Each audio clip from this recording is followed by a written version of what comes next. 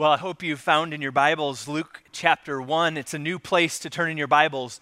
We've been turning to the book of 1 Corinthians for a long time, and it probably finds its way there now.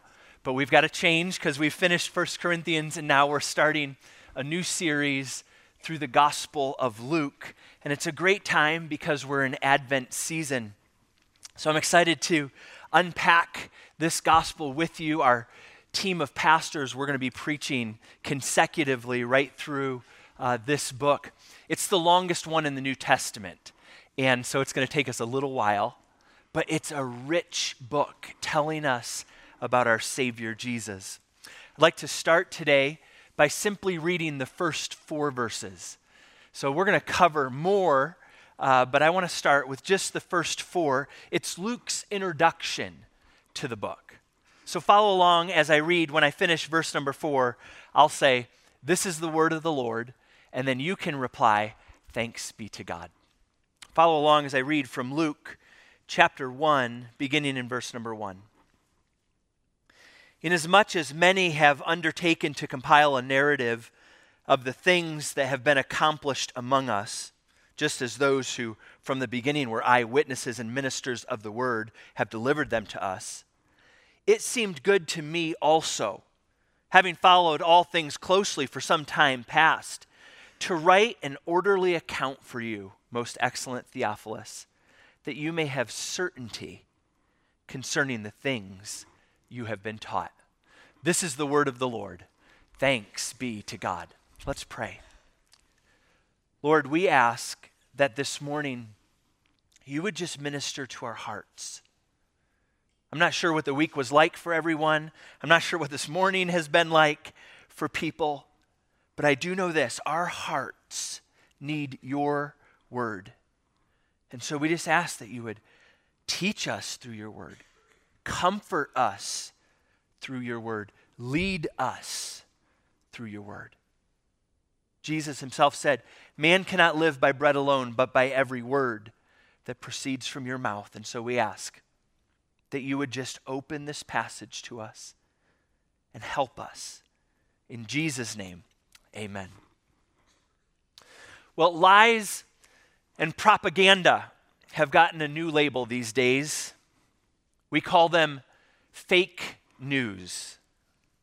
You know what I'm referring to. It's this false or misleading information that gets presented as facts. Here are a few examples of fake news that have gone viral. There was one article entitled, "Leonardo DiCaprio donates $10 million to his grandmother's homeland, Ukraine." Now, you may be feeling all these warm fuzzies inside about Leonardo, his generosity, and all of that, but the fact is, he didn't do it. All right, here's another one. This one was classic clickbait. "Pope Francis shocks the world, endorses Donald Trump for president." Now, this one got 960,000 Facebook engagements, but it was not true. Okay, here's one last one. This one was very concerning to many of us. It was entitled, "U.S. Bacon Reserves Hit a 50-Year Low." Now, maybe you saw that one and your heart started racing and you're wondering, supply chains took away our whipped cream at Thanksgiving and now they're taking away our bacon at Christmas. Where is the justice in the world? Now, riots were about to break out in most major cities across the U.S. when thankfully we found out the story was fake news. Good news, though, you can still get all of the bacon and bacon derivatives during the holiday season for your friends and family members to stuff their stockings. I found a few of these bacon candy canes, in case you're interested. Bacon for men. Do you see that? You're like sizzling hot when you spray a little bit of that stuff. But listen, the low bacon reserves, it was a lie. It was fake news. Now, fake news consists of stories that are meant to deliberately misinform readers and spread disinformation abroad. But I want to tell you something very important this morning. The message of Scripture is not fake news. The accounts of the Bible are true and reliable. And I think as Luke opens up this book of the gospel, he wants us to understand that. This book, the book of Luke, is not fake news. It's true. It's reliable. You can trust it.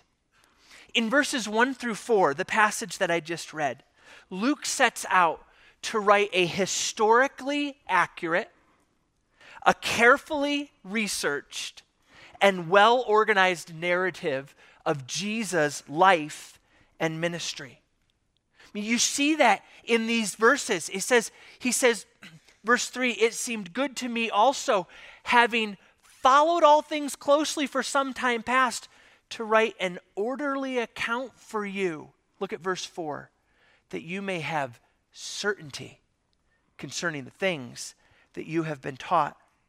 The famous archaeologist William Ramsey, he said about Luke, he said, "Luke is a historian of the first rank. Not merely are his statements of fact trustworthy, but he is possessed of the true historic sense. In short, he should be placed among the very greatest of historians."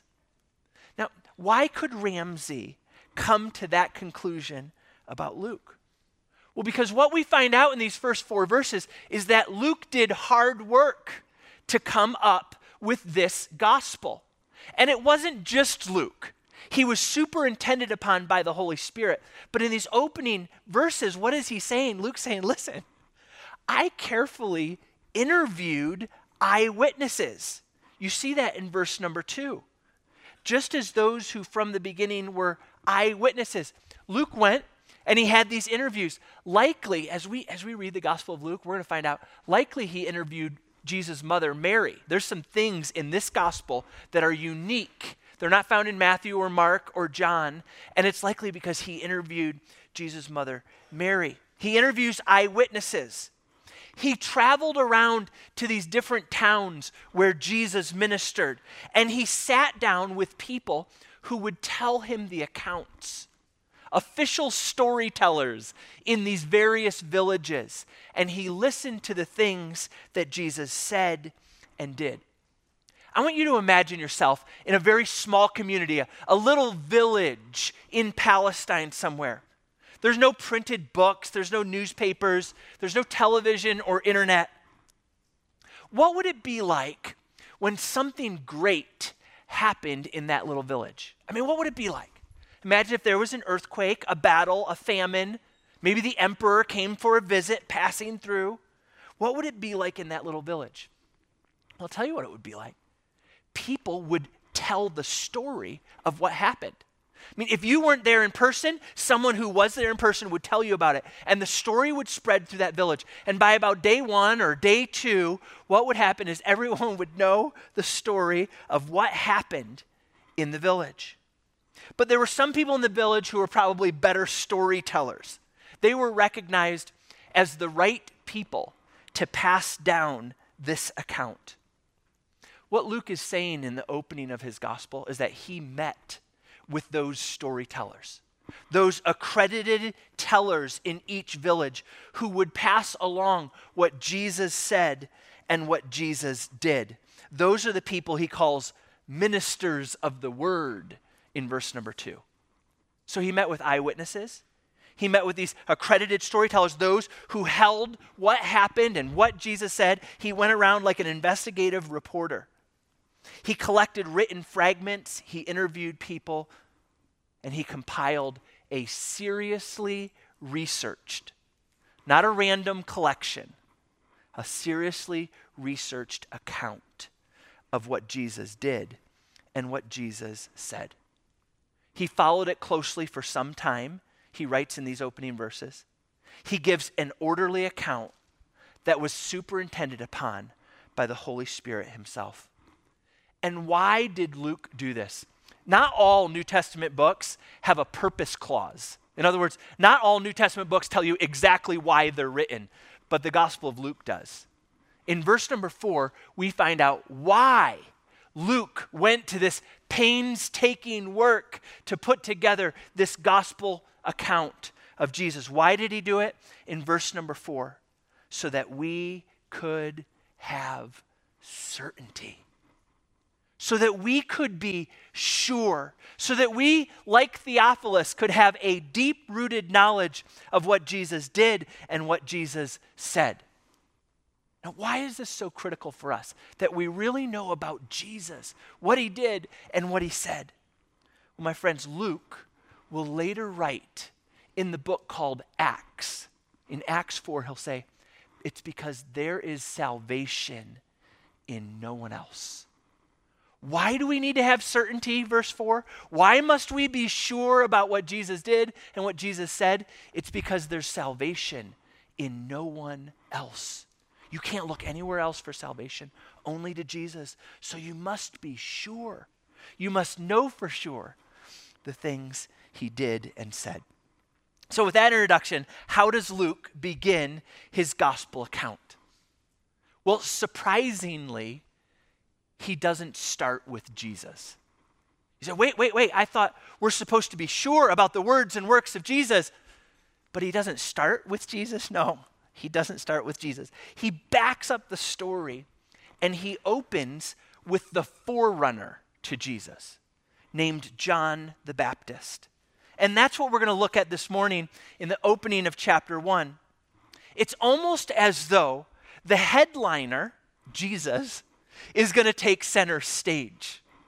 But first, there's like an opener. You know, you've been to a concert before. You went for a particular band. That's the headline band. But then you get there and you wait, and a smaller, less known band comes out and plays a few numbers and then clears the stage. John the Baptist is kind of like the opener. Jesus is the headliner, but John the Baptist is kind of like the opener, and that's where Luke starts. Now, I don't want to suggest that John was just a warm-up, but John's purpose was to get people ready for the coming of the Messiah. So I think it's a fair analogy for us. You know, just like a professional athlete will have an announcer call out his name before he takes the field. Or just like a member of the president's staff will say, ladies and gentlemen, the President of the United States, before he comes up to give his speech. Just as that happens, what Luke is unfolding here in chapter 1 is John the Baptist comes and he says, ladies and gentlemen, be prepared for the coming of Jesus. So this morning, let's look at the story of John the Baptist. As this chapter unfolds, starting in verse number 5, I want you to notice that it begins with a bit of a foreboding tone. It's almost like, here's Luke, he's going to start his gospel. You're thinking, oh, let's start out on a good note. Nope. He's going to start out with dark days. That's kind of how I think about the first scene here, beginning in verse number 5. John and his birth is set in a time that's very troublesome. Notice verse number 5. It begins this way. In the days of Herod, king of Judah, and you want to just keep reading because you don't know who Herod is. But I want to reframe it, and maybe it will help you feel what these readers felt. In the days of Adolf Hitler, Führer of the Nazi Party, now how did that set the tone? That's what people would have felt in this opening verse, verse 5, in the days of Herod. Why? Because Herod was a cruel, possibly insane, murderous tyrant. He was suspicious of everyone. His brother-in-law, for instance, became too popular among the people and somehow drowned in a very shallow pool. Now, you might think that's just an unfortunate event, except for the fact that as court officials became more popular, some of them got clubbed to death. Herod had 2 of his sons strangled because he thought they were plotting against him. he had his favorite wife, Mariamne, killed in a fit of jealous rage. Now you say, that's his favorite one? What happened to the others? I don't know.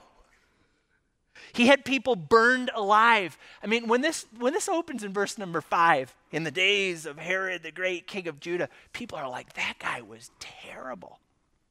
They don't get warm fuzzies inside. They're thinking to themselves, those were terrible times.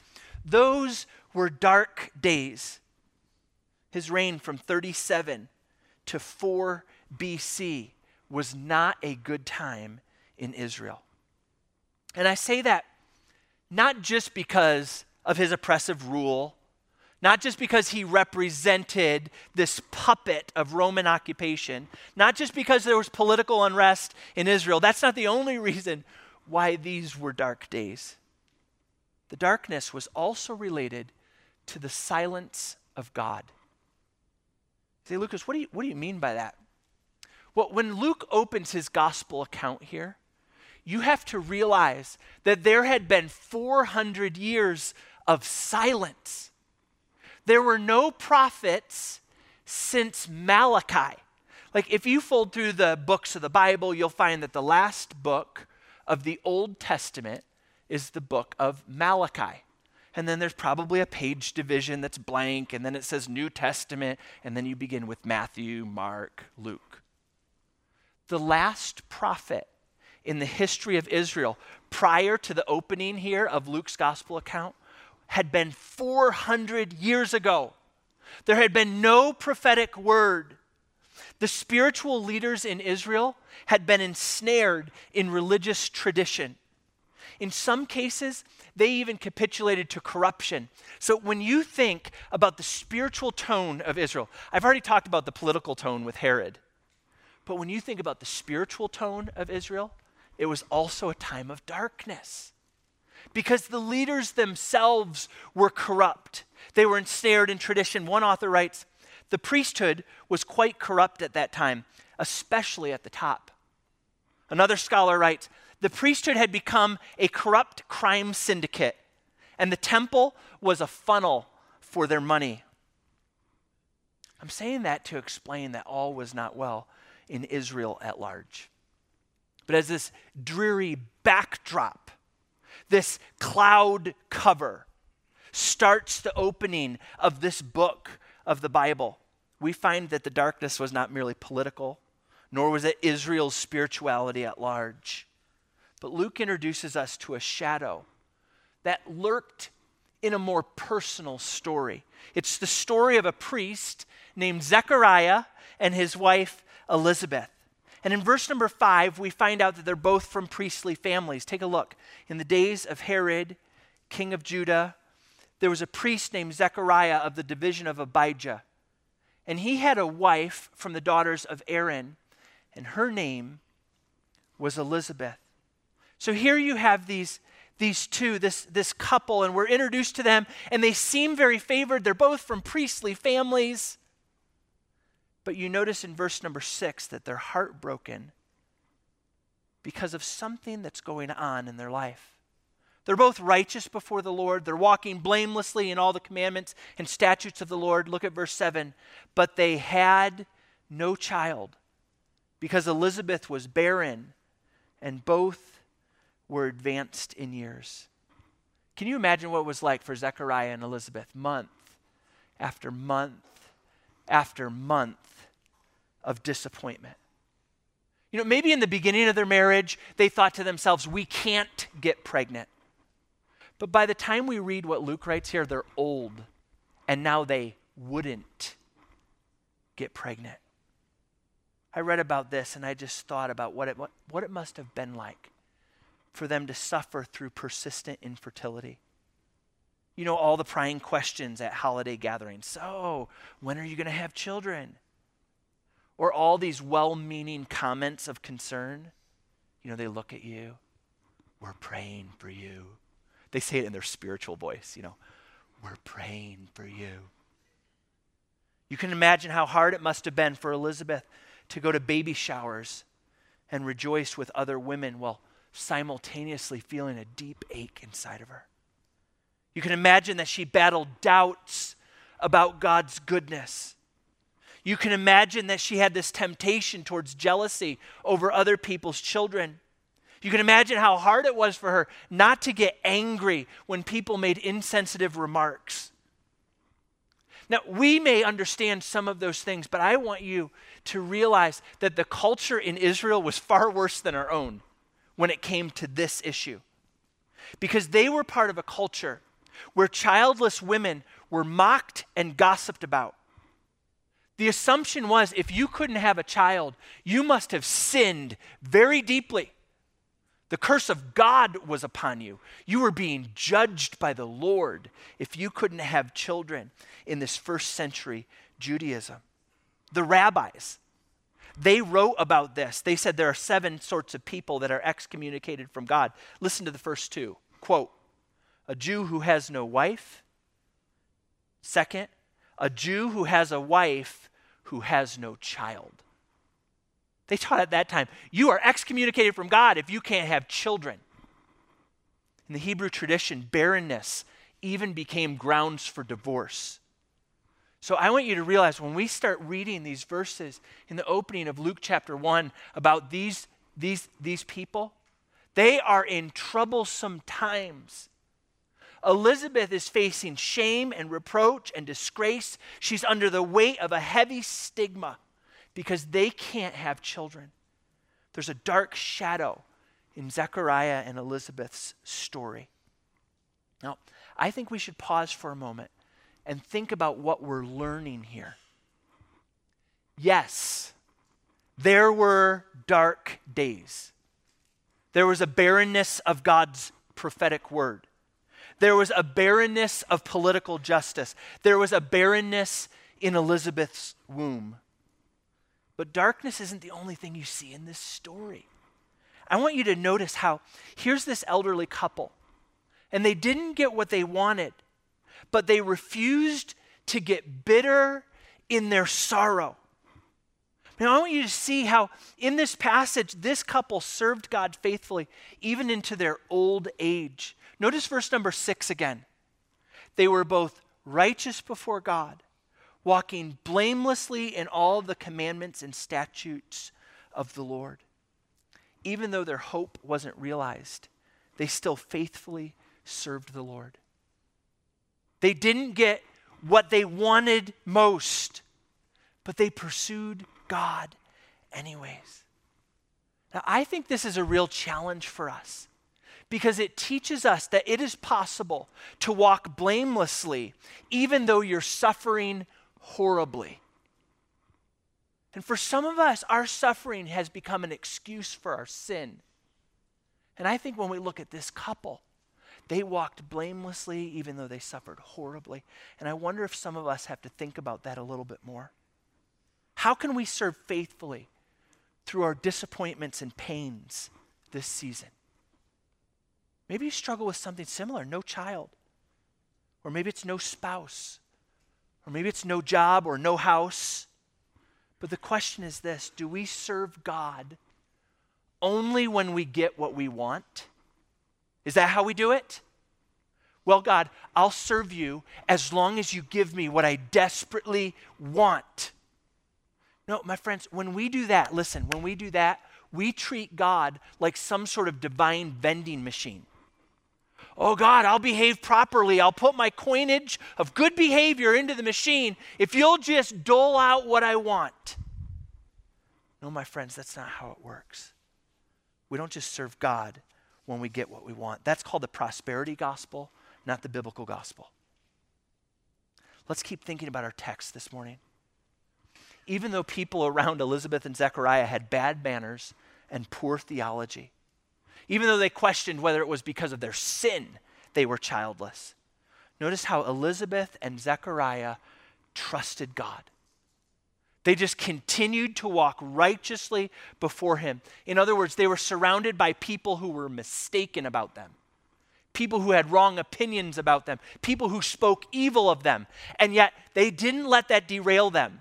I just wonder how many of us struggle with such deep roots of insecurity that when someone says something bad about us or something false about us or something wrong about us, it derails our whole walk with God. look at this couple. People were chatting and gossiping, whispering about them all the time, and they were wrong. But Elizabeth and Zechariah just continued to walk before the Lord righteously. They seemed to understand that God has a purpose in our suffering, my friends. It's not always judgment for sin. Sometimes God allows us to go through difficult times because he wants to teach us endurance, or he wants us to focus our hopes on him and him alone. Or sometimes he just wants us to wait patiently for his blessing that will come sometime later. My friends, the question to ask, if you're in a time of suffering this morning, the question to ask is not what have I done to deserve this, but how can I glorify God through this? And I think that's what you find with Zechariah and Elizabeth. My friends, we need to pray that God will change us and make us more like him while we wait in our time of suffering. Like fine wine and good cheese that improves with time. God wants us to change into his likeness while we wait for him. I think that's what this couple wanted as well. What we find in the opening of their story is that their pain pushed them to God. Yes, they suffered, but through it they magnified God's sovereignty, and it teaches us those lessons as well. So here we are, Luke's opening his gospel account. He tells us about Herod, an evil king. We know about Israel, a corrupt nation. Elizabeth, who's old and barren. Dark days. But those don't define the whole story. You see, as we keep reading, we get to scene 2. And what happens next is totally unexpected, utterly amazing. Here is a priest without a child, Zechariah, who's going to meet an angel with good news. So the next scene in this story, I just entitled Good News. Dark days that are broken into with good news. In verse number 19, skip down to verse number 19 and just see this phrase right here. This is the angel speaking. And in verse number 19, he says this, I was sent to speak to you and to bring you, do you see it there? This good news. Now, there's this glimmer of light that's kind of piercing through the darkness in the story here. But before I get too far ahead of myself, I have to explain how this angel came to meet up with Zechariah. How did this supernatural encounter unfold? Well, the times are troublesome in the opening verses here. This couple sought to live for the Lord into their old age. Zechariah's a priest. He's from the division of Abijah. We see that in verse 5. Now, you may not catch this, but you have to turn back to the Old Testament to find out that the priests were divided up into 24 divisions. So when Luke mentions here that Zechariah is from the division of Abijah, he's just telling us this is the one of 24 different divisions of priests in Israel that Zechariah was from. Now, at the time of this account that Luke records here, there were something like 18 to 20,000 priests in Israel. So keep that number in the back of your mind. Somewhere around 18 to 20,000 priests. They're divided up into 24 divisions, and those divisions are assigned certain weeks that they serve at the temple. Because listen, the temple didn't need 20,000 priests buzzing around there. They divided them up and assigned them particular weeks. So Zechariah, in the course of a whole year, would have served 2 weeks. He would have gone for 1 week at one point in the year, and then gone for another week at another point in the year. Other than the pilgrimage feasts, that's how the priests operated. 1 week there, serve, go back home. That's what we're coming to understand in the opening verses here. So what would have happened is Zechariah's division would have been notified, and Zechariah has to come for a week. And so he leaves the hill country of Judea. He travels to Jerusalem. He puts on his priestly robes, and he does whatever they tell him to do in his priestly duties. Notice how it's described in verses 8 through 10. Take a look. Verse 8.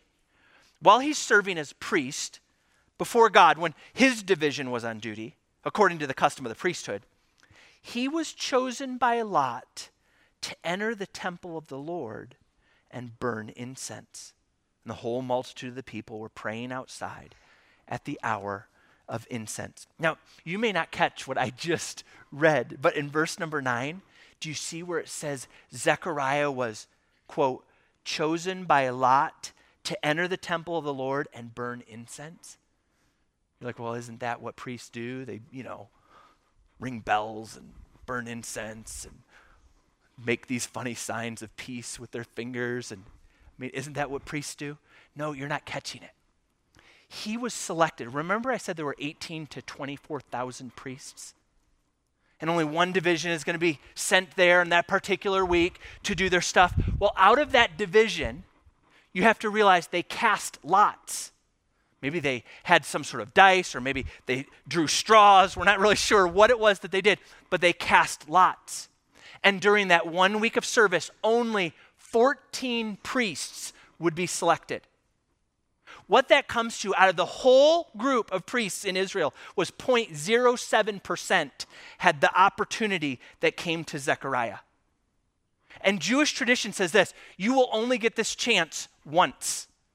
If you get the opportunity, if you're selected by Lot to offer incense, you only get to do it once in your lifetime. You'll never be eligible to do it again. There were most priests that never got to do this. Most priests in Israel were never able to offer incense. So we read right over that. We're like, well, that's what priests do. No, that's not what priests do. It represented 0.07% of the priests that got this opportunity and only got it once in a lifetime. Once in a lifetime. Perhaps, if you were selected by Lot, you would be able to go into the holy place to offer incense. Now, before we think that this was some sort of luck or mere coincidence, let's remember Proverbs 16:33. Proverbs 16:33 says, the lot is cast into the lap, but every decision is from the Lord. God had a special plan for Zechariah on this day. I want you to picture what it would have been like for this old priest. We know from the text he's old, he's served all these years, he's gone each of those weeks he was supposed to go. I kind of get this idea like a military reservist. You're called up to duty to do your 2 weeks. And he's just done this his whole life. He's old now. He's never been selected. Never been selected. Here's this old guy, he's going to do his duty and serve the Lord, walk righteously and blamelessly before God. And he gets to the temple and they draw the lots, and out of all these priests, he gets selected. Imagine this is like, folks, I just want you to know, this isn't like being selected for jury duty. This is like being selected for the ministry lottery. You just won big. This is like Powerball. He's like, in a holy way. In a holy way. He's like, he hit it big. You can imagine Zechariah, he's beside himself with excitement. He's going to have the opportunity to go into the holy place right next to the Holy of Holies. The only other one that got to go further than him was the high priest himself one time a year. And this was incredible. Picture these concentric spaces in the temple. You have the outermost court of the Gentiles. It was open to men and women, Jews and Gentiles alike. But then you go through the beautiful gate and you enter the court of the women, which was open to ritually pure Jewish men and Jewish women. And then you go through the Nicanor gate. You enter this inner court where the priests performed their sacrifices, and only Jewish men were allowed beyond that point. The last part of the temple was the actual temple building known as the holy place. Only priests could enter in there if they were chosen by Lot, like Zechariah. Once in the morning and once at night, one priest who was chosen by Lot would go into the holy place. The place where you had the menorah. They would trim the wicks of the menorah. On Sabbath day, they would put fresh bread on the table of showbread. They would see the curtain. I just want you to realize this. Not everyone saw this curtain, the veil, that was embroidered with cherubim, that partitioned off the Holy of Holies. Not everybody saw that. These priests who were selected by Lot, they got a chance to see these ancient spaces and places and accoutrements, and Zechariah was one of them.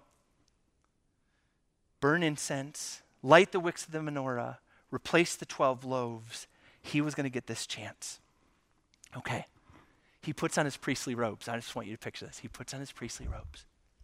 He walks past all of these people who had gathered for prayer on the steps leading up to the Nicanor gate. He walks past all of them, and all of them know what he's going to do. He's the priest that's going to offer incense. And so they all watch him. And the reason they're watching him, the reason they're gathered there waiting at the hour of incense, is because when he would put the incense on the altar, the smoke would ascend. And as the smoke ascended, they would see the smoke from the incense ascend, and the people would bow down and pray because they believed that their prayers, like the incense, were rising to God. So here are all these Jewish people. They were gathered on that day to pray. It's the hour of incense. Here comes Zechariah in his priestly robes. In one hand, he has a censer of coals from the altar. In the other hand, he has a measure of incense. And he goes through this outer veil into the holy place. It seems darker than perhaps he imagined. The walls disappear into the shadows 100 feet overhead, these cedar-paneled walls. A lampstand flickers on his left, a table of showbread on his right. It's all neatly arranged. He's never done this before. He approaches the altar. He pours out, just as he was told, this old man on the greatest day of his career, he pours out the coals from his censer. And then he covers them over with this finely ground powder of spices and frankincense, and the smoke begins to ascend, representing the prayers of the people. As he looks through the smoke, what does he see? But an embroidered veil with cherubim. Do you remember? That's the veil that marks off the Holy of Holies. And so there's like this smoke and these images of angels. And he decides to fall down because that's what you're supposed to do when you go in there. The priest was supposed to fall down and pray. And so he puts the incense on. Smoke begins to rise. He sees the embroidered angels, the smoke. He falls down to pray. And what's the memory in his mind? Smoke, figures of angels. He begins to pray to God for the salvation of Israel. You almost imagine Zechariah saying something like, God, would you just be gracious to us? Would you finally deliver us from this heavy hand of oppression? Would you free your people? Would you heal your people? You imagine this priest just praying for the people. Notice verse number 11. He's whispering these words when in verse number 11, there appeared to him an angel of the Lord standing on the right side of the altar of incense. And Zechariah is troubled when he saw him, and fear fell upon him. Remember, he had seen the veil with the embroidered angels, the smoke's going up. He's trying to remember what to do. He's an old guy who's never done this before, having the most amazing day of his life. He falls down to pray for the grace of God to be upon him and upon his people and deliver him. He kind of squints through his eyes because the smoke's in his eyes and they're watering, and there's an angel. The guy freaks out. He rubs his eyes. Am I seeing something? You can almost imagine, are those my cataracts? What's going on?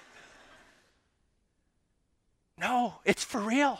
The angel of the Lord is standing right there.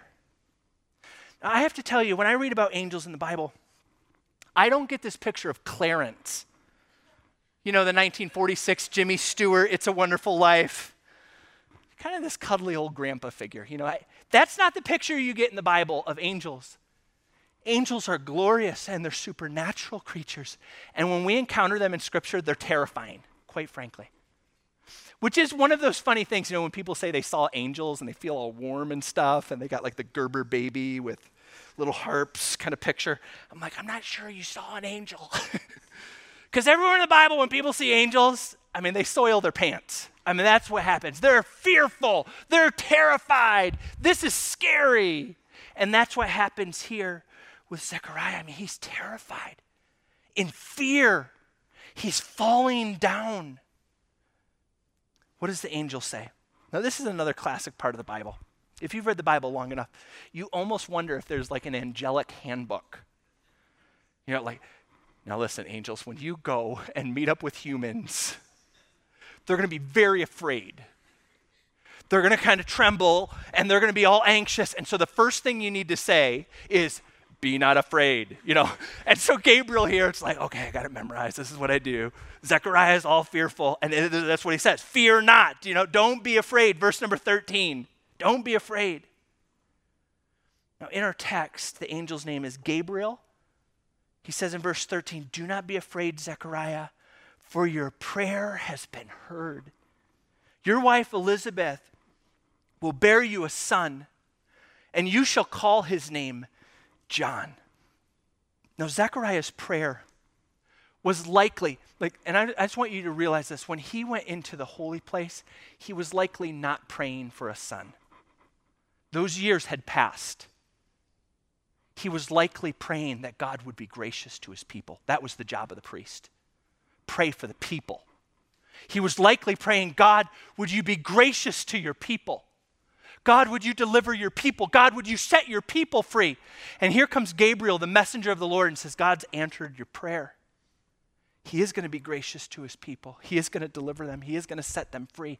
And your son is going to prepare Israel for the coming Messiah. You're going to name him John. Do you know what John means? It means God has been gracious. You're going to name him God has been gracious. Now, the angel describes a few unique things about John. You see him in verses 14 through 17. First, he's going to be a source of joy for his parents and for many others. Second, you see in those verses 14 through 17, that he's going to be a great prophet before the Lord. He's going to be marked out with certain restrictions, like the Nazarites. He wouldn't drink wine or strong drink. Third, you see in verse number 15, take a look there. Let me just walk you through this. Beginning in verse 14, you will have joy and gladness, and many will rejoice at his birth, for he will be great before the Lord. He must not drink wine or strong drink. He will be filled with the Holy Spirit, even from his mother's womb, and he will turn many of the children of Israel to the Lord their God. He will go before them in the spirit and power of Elijah to turn the hearts of the fathers to the children, the disobedient to the wisdom of the just, to make ready for the Lord a people prepared. So he would be first a source of joy, second a great prophet, third he would be filled with the Holy Spirit. You see that in verse 15. Now this is interesting. I want to pause on it for a minute because the Bible doesn't view the unborn as undifferentiated protoplasm. The Bible doesn't view the unborn as a mere lifeless fetus. The Bible doesn't view the unborn as biomass lacking personhood. The Bible views the unborn as truly alive people. And we see it here, don't we? Because here's the unborn John who's going to be filled with the Holy Spirit. And later we're going to see him. He's not even born yet. He's going to leap for joy in his mother's womb a little bit later in the story. John was spirit-filled while still unborn. Here's the fourth thing you see about John, and that is he's going to turn people back to the Lord. What Gabriel, the angel, does is he quotes from Malachi. Remember I had said there had been silence for 400 years? Malachi was the last prophet. It was just silent and dark for the people of Israel. Gabriel comes on the scene and he picks up where Malachi left off. He quotes from Malachi. In Malachi chapter 3, verse 1, Malachi the prophet, this last Old Testament prophet, says there's going to be one coming who's the messenger of the covenant. That's going to be the Messiah. But he says before that happens, Malachi talks about a forerunner. In Malachi chapter 4, verses 5 and 6, it says, "Behold, I will send you Elijah the prophet before the great and awesome day of the Lord comes. He will turn the hearts of the fathers to the children, the hearts of the children to their fathers." And what is Gabriel saying? Gabriel is telling this priest named Zechariah that he's going to have a son. And his son is going to go in the spirit and power of Elijah to be the forerunner of the Messiah.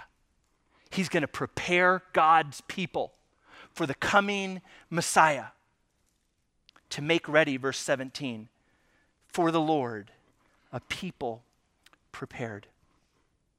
God truly was gracious to his people. I want to pause at this point in the story, and I want to think once again about what we're learning along the way. I think first we're learning that even though Zechariah and Elizabeth were elderly, notice verse 18. Take a look at verse 18 for a second because this is kind of funny. I hope you laugh when you read the scriptures sometimes because there's some funny things in it. Look at verse 18. This is a little hint for all the guys in the room, okay? Verse 18. "I am an old man, and my wife is advanced in years." Did you catch that? He didn't say like, I'm an old man and she's an old lady. No, he doesn't. He's a smart dude, right? He's teaching us something here. Okay, even though this couple had borne the image of God for many years, they didn't let age hinder them from God's work. I mean, are you catching that in the story? They're old. He says it. But they didn't stop serving God.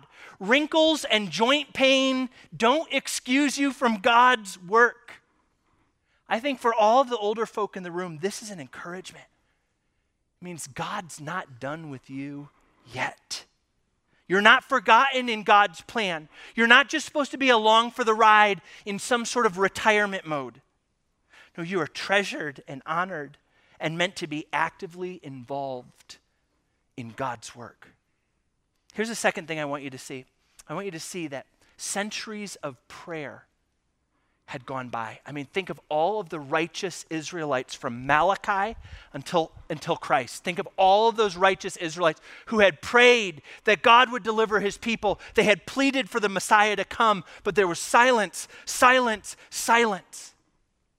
Think about the entirety of Zechariah and Elizabeth's marriage.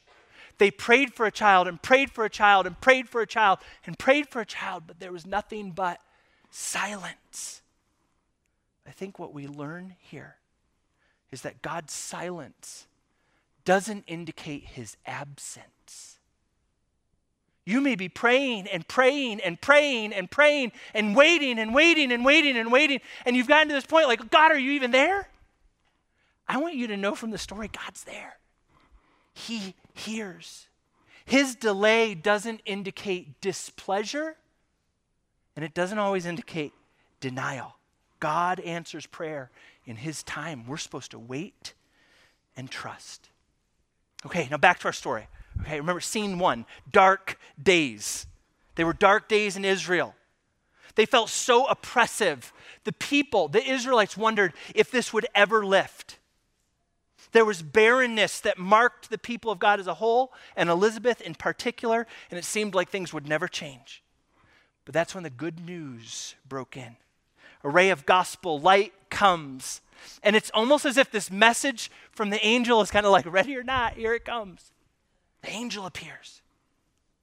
Now, when the gospel breaks through gloom, here's the final thing I think you see in this story. When the gospel breaks through gloom, we're supposed to be ready. And so I just titled this last scene of the story, Be Ready.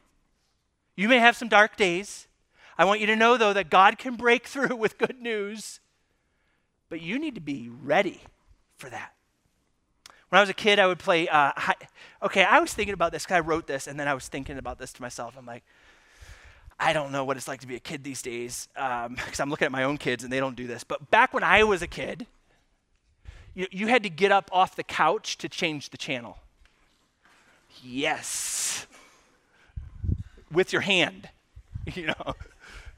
And we had like 3 television stations on my TV, and we were only allowed to watch Channel 3 STM Club cartoons for an hour and a half on Saturday mornings if we were quiet and didn't wake up our parents. That was like the rule. So I just want to tell you, I didn't grow up with the whole screen time thing. It was an anomaly because most of the screen was just fuzz. We didn't get any picture.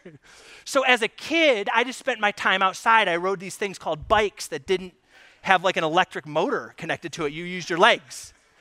Right? I rode a thing called a bike. We played things called board games. We played outside, baseball, football, tag, hide and go seek. These kids are, what's hide and go? Is that a new video game? No, no. Hide and go seek. And we would have this thing, we'd do it actually at night, and friends from the neighborhood would come over. Someone would be it. And when you're it, you'd stand at the big tree in the middle of the yard, in the middle of the dark, and you stand there and you cover your eyes and you'd start counting to a certain number. And then when you get done with that number, this is what you'd say. Anybody know what you say? This is what you say. Apple, peaches, pumpkin pie. Who's not ready? Holler. See, none of you even played these games. You would say, apple, peaches, pumpkin pie, who's not ready, holler, I. That's what you'd yell at the tree. And if there was someone who hadn't found a hiding space yet, they would have to say, I.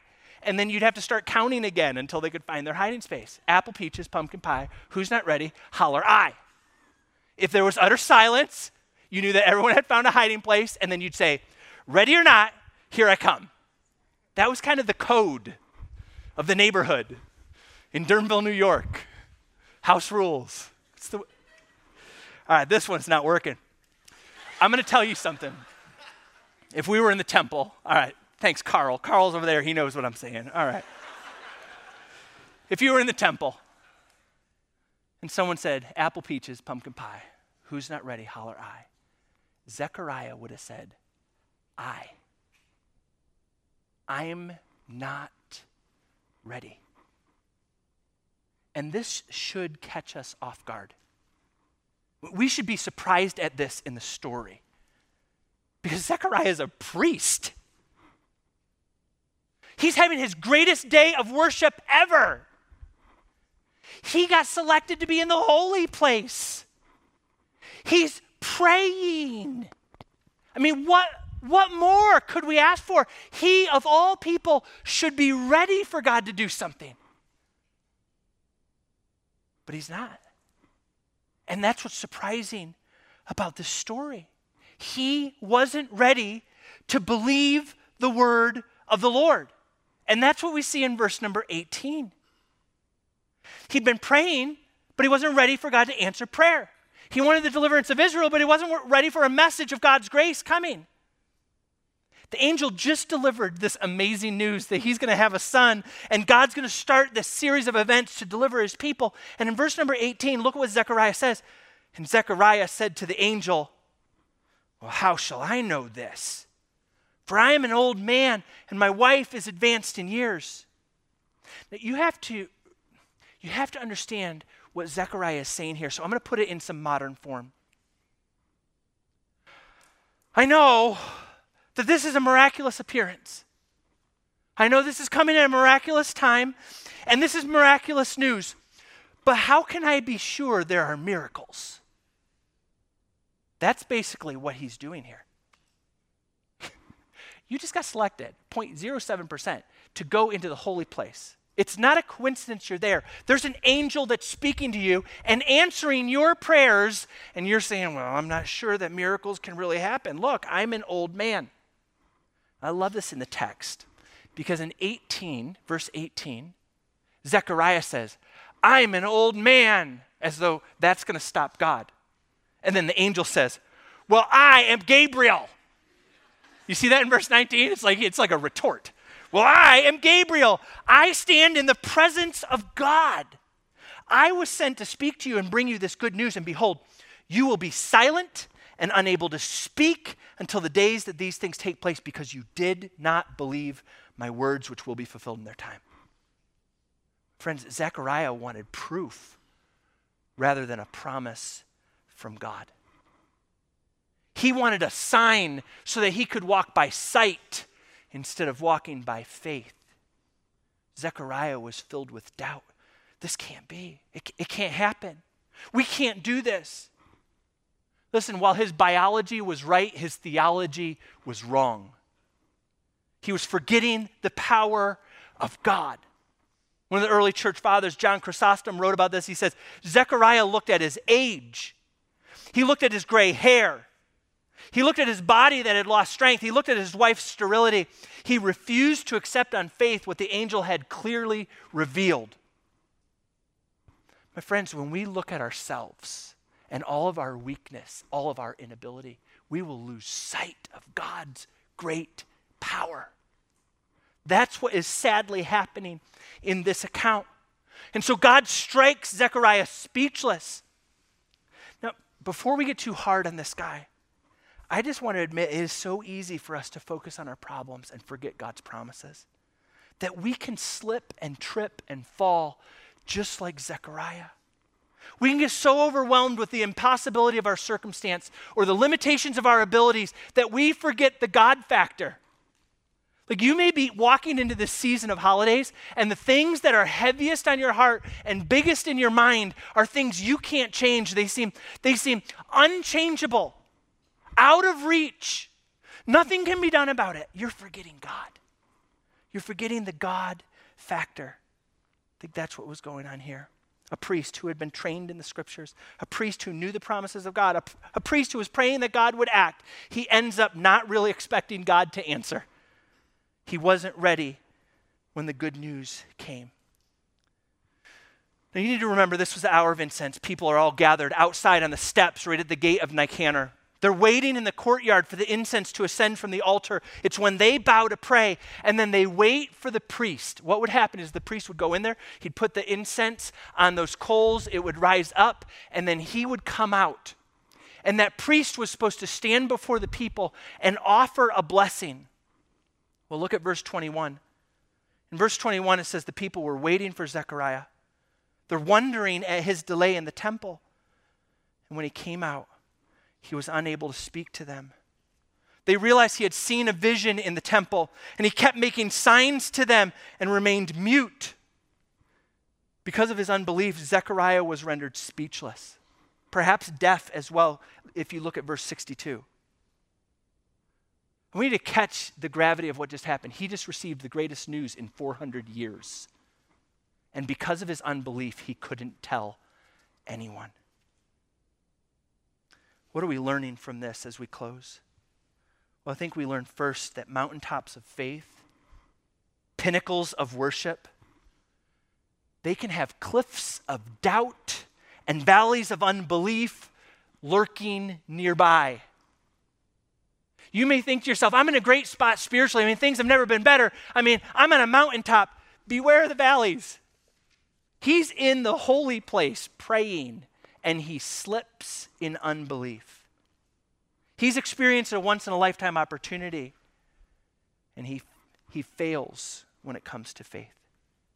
I want you to consider, secondly, the fact that there are consequences for unbelief.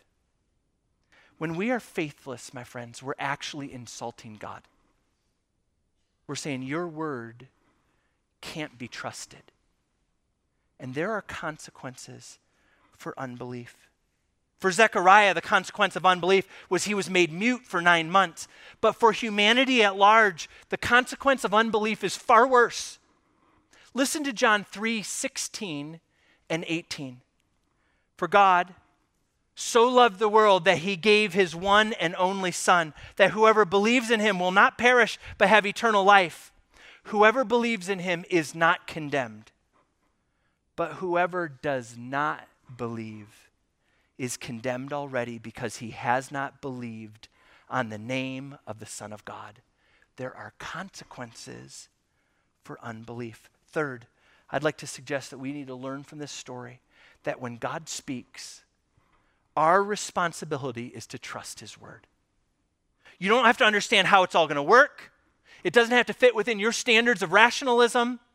You just need to trust God's word. What he wants us to do is to live by faith. Listen to what he says. It doesn't matter what everybody else is doing. It doesn't matter what everybody else thinks. Do what God says. Believe his word. Thankfully, I think that's what we see with Elizabeth, Zechariah's wife. Just some simple faith. The text in verse number 23, it says, when Zechariah's time of service was ended, he went home. I was chuckling just thinking about this story. Can you picture Zechariah playing charades, trying to explain that an angel told him that he would have a baby? Can you imagine what this looked like with him and Elizabeth? And she's like, oh yeah, God told you that. Yeah. Oh yeah. But the text just says this. It says, when his time of service was ended, he went to his home. Verse 24 says, Elizabeth conceived, and for 5 months she kept herself hidden, saying, thus the Lord has done for me in the days when he looked on me to take away my reproach among my people. She saw God's hand. She praised him for his blessing. Okay, that's the end of the story. But I want to ask you this. Why did Luke include Zechariah's faith flop right at the beginning of the gospel? I mean, are you wondering that? You're like, okay, here's Luke. He carefully researches all the words and works of Jesus, wants us to have certainty and believe in him. And the first thing he tells us is about someone's faltering faith. Why does he do that? Why doesn't he give us a more inspiring, heartwarming, hallmarky sort of story to help us? Why does he give us a doubting priest who's struck dumb because of his unbelief? Well, I think it's because Luke wants to show us how Zechariah responded to the gospel so that unlike him, we will respond in faith. My friends, we have to catch that the opening of this gospel is painted with a picture of darkness, but good news breaks through, and it's available to all who will readily receive it in faith. So this Advent season, let's take God at his word and simply trust him.